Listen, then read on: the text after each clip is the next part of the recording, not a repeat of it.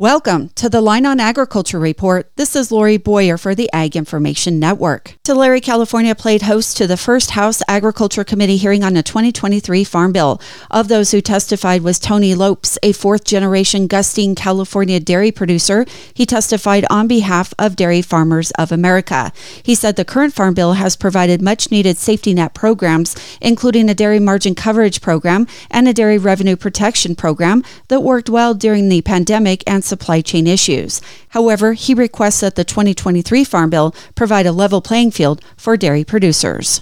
Due to inflationary pressures, constraints related to how much milk volume can be enrolled within these programs, as well as regionally different cost structures in calculating the milk-to-feed margin within the DMC, $9.50 is not the same as it was years ago, and it's different in every region and every shape and size of operator. And we just ask to echo Speaker McCarthy's words, the opportunity to produce dairy on a level playing field with other regions across the country.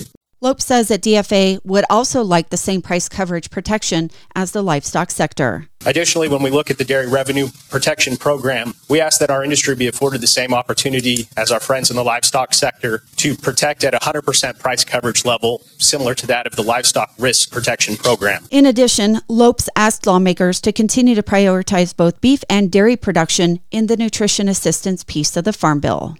For the Ag Information Network, I'm Lori Boyer.